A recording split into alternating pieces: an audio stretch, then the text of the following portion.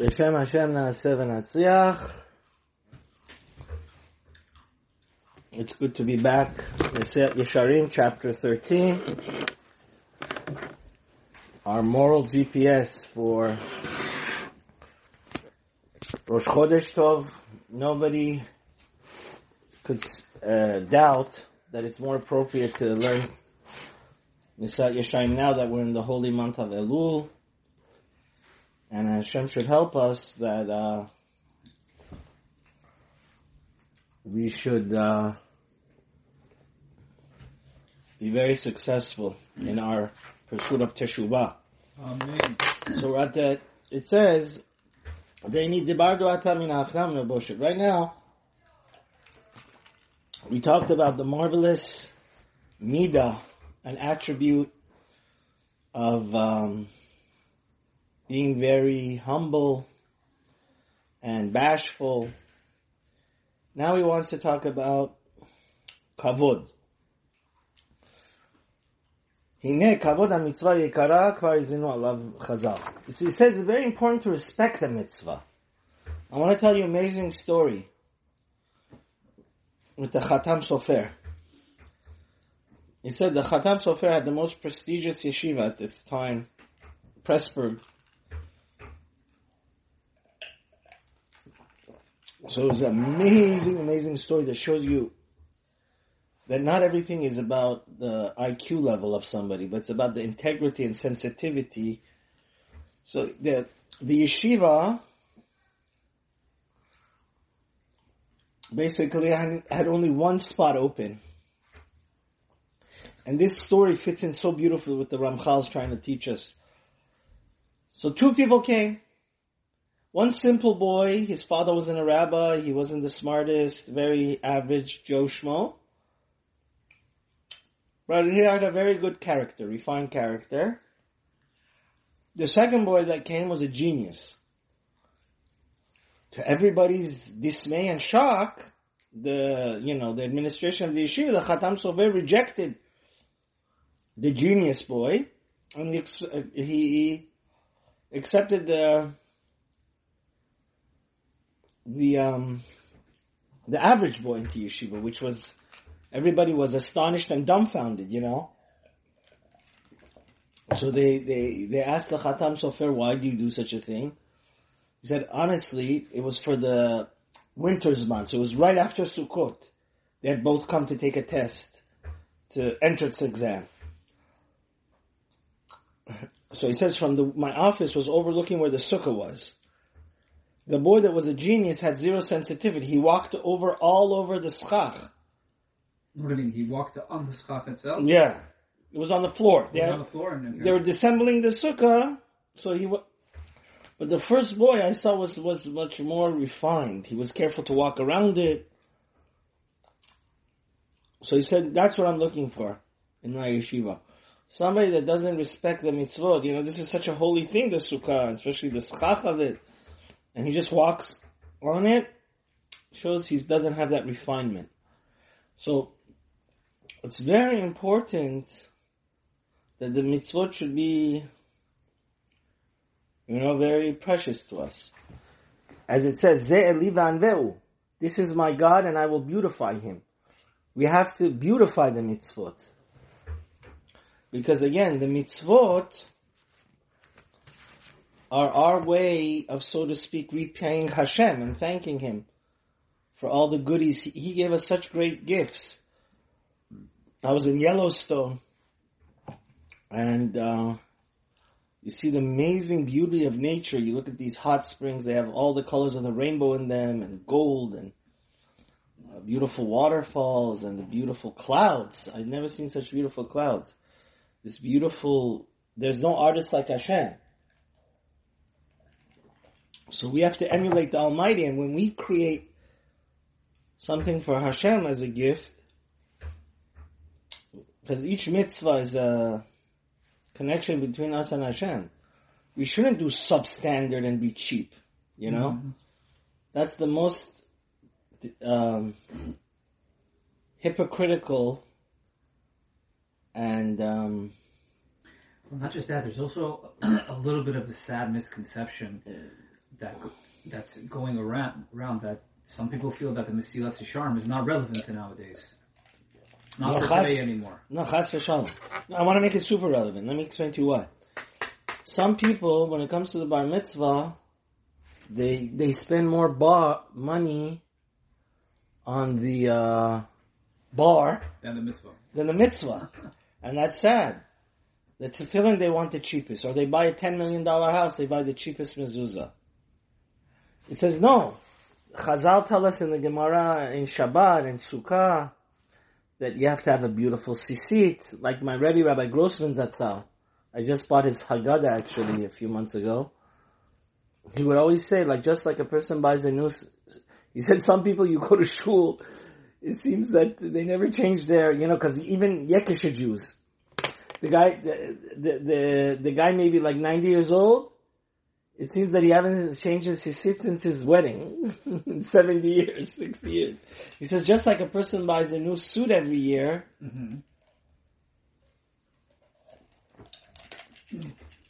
perhaps it's appropriate every few years to buy a new sisit. So it's pristine, beautiful. Money comes and goes, but the mitzvot are what we build our olam with. And the angel that we create by doing that mitzvah, the more you invest in it, the more you beautify it. Yes, it's exactly like you said. Beautiful tefillin you should have. Again, I said it's literally a tragedy. It's really sad. People miss crazy amount of money on the other stuff, and then when it comes to they have made the main dish the side dish, and then they've made the ikar the tafel the ikar. Exactly. Everything is upside down.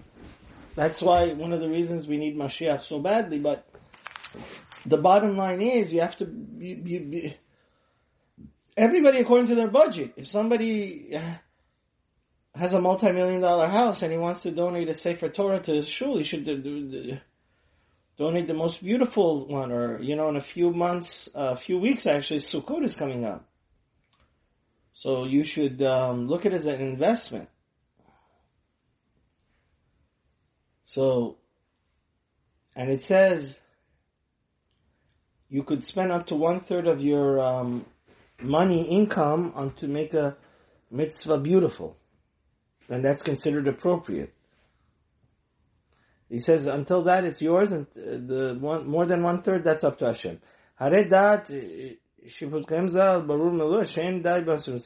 So again, we're talking about Chassidut here.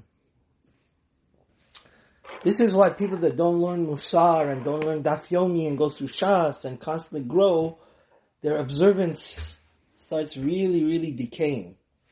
They start, really serving Hashem like Rav Volby says in Alei Shor in a deep, meaningful way, They kind of sold their soul to the devil because either you're going up or going down. So if you're not going up, automatically, inevitably, you're going down.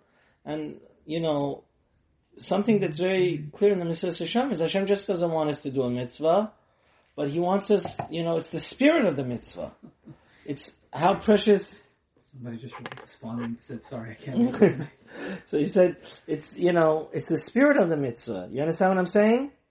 Yeah. Listen, let me give you a good example. When one has a guest comes to his house, it's not only how even if you give the guest the most expensive dish, steak, but it's how you treat the guest, how you welcome him, you smile at him, you get what I'm saying? It's the same thing with the mitzvah. It's not like, I want to do the mitzvah, boom, boom, and get it over with. You have to analyze, put a little bit of thought into it. How could I do it in the most perfect way? How could I do it in the most prestigious way? How should I do it in the most... Rav Volby actually has a very beautiful shmuz on this, actually. It's about Rosh Hashanah and Yom Kippur. He says, a lot of times teshuvah, people think I have to do more mitzvahs. Absolutely wrong. That's one aspect of it. But real teshuvah for people that are ben Torah and ben Das is that I want to get closer to Hashem. Doesn't necessarily mean that I have to increase the quantity of our mitzvahs, but I need to refine it. I have to increase the quality of what I'm doing, which means, listen, two people could bench, say Birkat Hamazon, one of them it takes a minute, and really he's hard to know, but one of them takes like 5-7 minutes, and he's really in a sense of gratitude, and, you know. So Rabotai, in this time, auspicious time of Anila Dodi V'Dodi Li, we have 40 days that we have to have some introspection and insight into our heart and mind and audit our spiritual welfare and our service to Hashem, do an internal audit. And Teshuvah is not only about increasing our mitzvahs, which is wonderful, but it's also about being more meticulous and deep and precise and beautifying our mitzvahs. Doing more quality mitzvah, right? He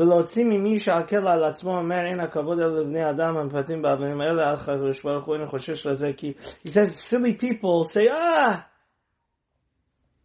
I'll give Hashem a garbage mitzvah. I won't respect the mitzvah. Who cares? The main thing is I'm doing it. Hashem doesn't care that I should have the most pristine and beautiful Sefer Torah when I do it to a shul, or right? Because Hashem is intellectual. Hashem is more. This is just for people that respect their eyes. You know, like they see. Some silly people may argue that this is an external thing. How beautiful and expensive a mitzvah is. So he says, so he says as long as the mitzvah is done with a purity of heart, it doesn't matter that basically it's like the most ugly etrog, or it's the more my talit is from a lifetime ago, my talit gadol. He says this is absolutely wrong. The truth is, God is called El HaKavod, God of honor, which means, see, a lot of times, if you look at also in the Kabbalistic things, it makes me cry inside. People that argue and they're cheap when they do a mitzvah, first of all, one of the first lessons, the Mefarshim say, one of the first lessons of the Torah is Hashem rejects cheap people. Cain and Hevel. Cain gave his best, Hevel gave garbage, and you saw that Hashem didn't like that. Yeah. But God is also a God. This is what I want to say. It's brought down in the Kabbalistic books that the happiness you have when you do a mitzvah, you get more reward than the mitzvah itself. Wow. It's how you approach it. Same thing, idea here. Is this mitzvah your life? Is it the main dish? So therefore, you know what I'm saying? He says, if you do a mitzvah in a very garbage-dick way, right? Like, for example, God taught us right at the first few pages of the Torah that He doesn't like people that are just throw their garbage in front of Hashem and say, He's the mitzvah I'm doing, right? I'm going to throw my trash and give that as an offering to God. God rejected that. He says we have to respect Hashem. And even though God doesn't need God, by us respecting or not respecting Him doesn't make God less or more respectable. That's for sure. God is complete and perfect. It's not like, if we don't respect Hashem, then Hashem is not perfect or not honored. But he says, the question is, it makes you closer to Hashem when you respect Hashem. You understand? It shows the mitzvah is an insignificant thing when you are cheap about it, you know, and you give your substandard. See, it's so sad.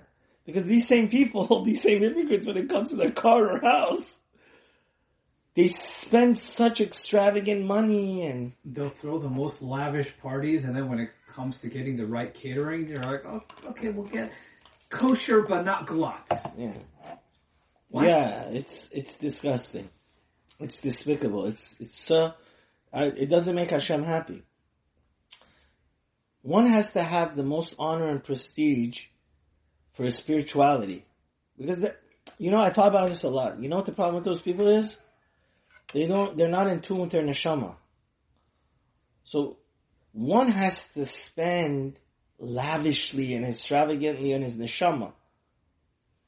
So that's supporting Torah, investing in good svarim, getting a good, even giving thousands of dollars, like say, to kol alavich, to be your chavrusa, to teach you, going to the bed. You need to, that's one thing I learned from my father, Zatzal. He gave millions of dollars to Stucca. And I said, how can you give so much money? It's more than 20%, 10 or 20%. He said, David, it's his yortzeit coming up in 12 days. Zichrona Livracha. He said, it's an investment. See, the ultimate investment is investing in your olam haba, which is forever. He says, I don't look at this as just, see, when a person approaches a mitzvah and is cheap, it's kind of also subconsciously showing that it's not his main dish, It reflects bad on you. Because it's showing you that the mitzvah to you is just something that, you robotically, casually have to do. But it's not like your main emphasis. Because the biggest try is, you see in their lifestyle, something that is important to them. Ooh, they get a party planner. And they have to get, they spend 10 times of what is necessary, honestly. Sometimes 20 times. You can make a very, very respectable and fancy, not fancy, but comfortable, nice, respectable wedding for 50,000, 40, 50,000. Why did they go spend 100, 500,000? It's all show off. Because they're addicted to this world. This world is their main, and that's sad. He says such a person is a sinner when he needs to invest in a mitzvah, which is his whole olam haba, and he just is cheap about it. He says this is what the last prophet Malachi says. He says when you come and you yourself want to eat the most luscious and juicy steak, grade A, but then what korban do you bring to Hashem? A blind animal. It's called Hekrivu na lepetecha. It says Hashem Osir Banecha. It says, do you think Hashem is going to forgive you for your sins when you bring the cheapest and most undesirable animal to Hashem? Hashem's not going to accept that. It's an animal that's, God forbid,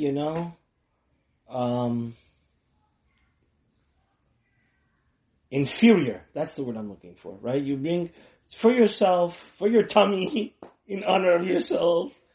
You go buy the most grade A prime rib, and so on and so forth. But when you bring stuff to Hashem, the Navi screams about it. It says Hashem is not going to forgive you.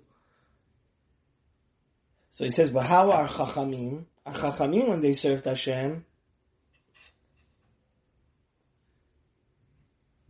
the Gemara in Sukkah says, water that was revealed overnight, right? It's not so good, because water needs to be covered. So it says, Inyan mayim shenikalesh shelo yistanen mistanenet mitam imur dano lahedi legvua mikamar. So he says, if a person want to drink it himself, doesn't mean you should use it for netila, and use it for a mitzvah. Because it's saying, Hashem doesn't like it that for your own stomach you use grade A, and then for Hashem you bring inferior stuff that's blind or handicap animals. It says actually Hashem, you have to have a higher standard. Even though technically water, if you put it in a strainer and you make sure that it doesn't have venom or any, you left it uncovered, you could eat it, but it's said for Hashem, you shouldn't bring that, because Hashem is a higher standard, right? I remember, Hashem is our creator. Every joy we have in life, every gift we have in life, it's every oxygen we breathe. Hashem, we should give that's why the Beit HaMikdash is all the most precious gold and silver, and all these most extravagant gems on the heart of the Kohen Gadol. Because you have to give the best things in creation to Hashem. We owe Hashem so much. I mean, besides the Mesilat Yesharim, to be a balanced and complete Jew, one has to learn the Chovat HaLevavot. And he bases our whole service on Hashem, that on the Shara Bechina, the Chovat HaLevavot says, everything is about bitachon, trusting Hashem, but before that, why do we need to serve Hashem? Because we owe Him so much. He's given us health and wealth and such unlimited beauty. Like I was enjoying a mango a few hours before. The golden color, like when they said Columbus first had one, he said he thinks this is the manna. He's found the manna from heaven. Gold, huh? What? He said literally the manna? Yeah, he thought this is what the manna was. He said, this must be Garden Eden I came to. He was, he had never had it. And, the color is golden.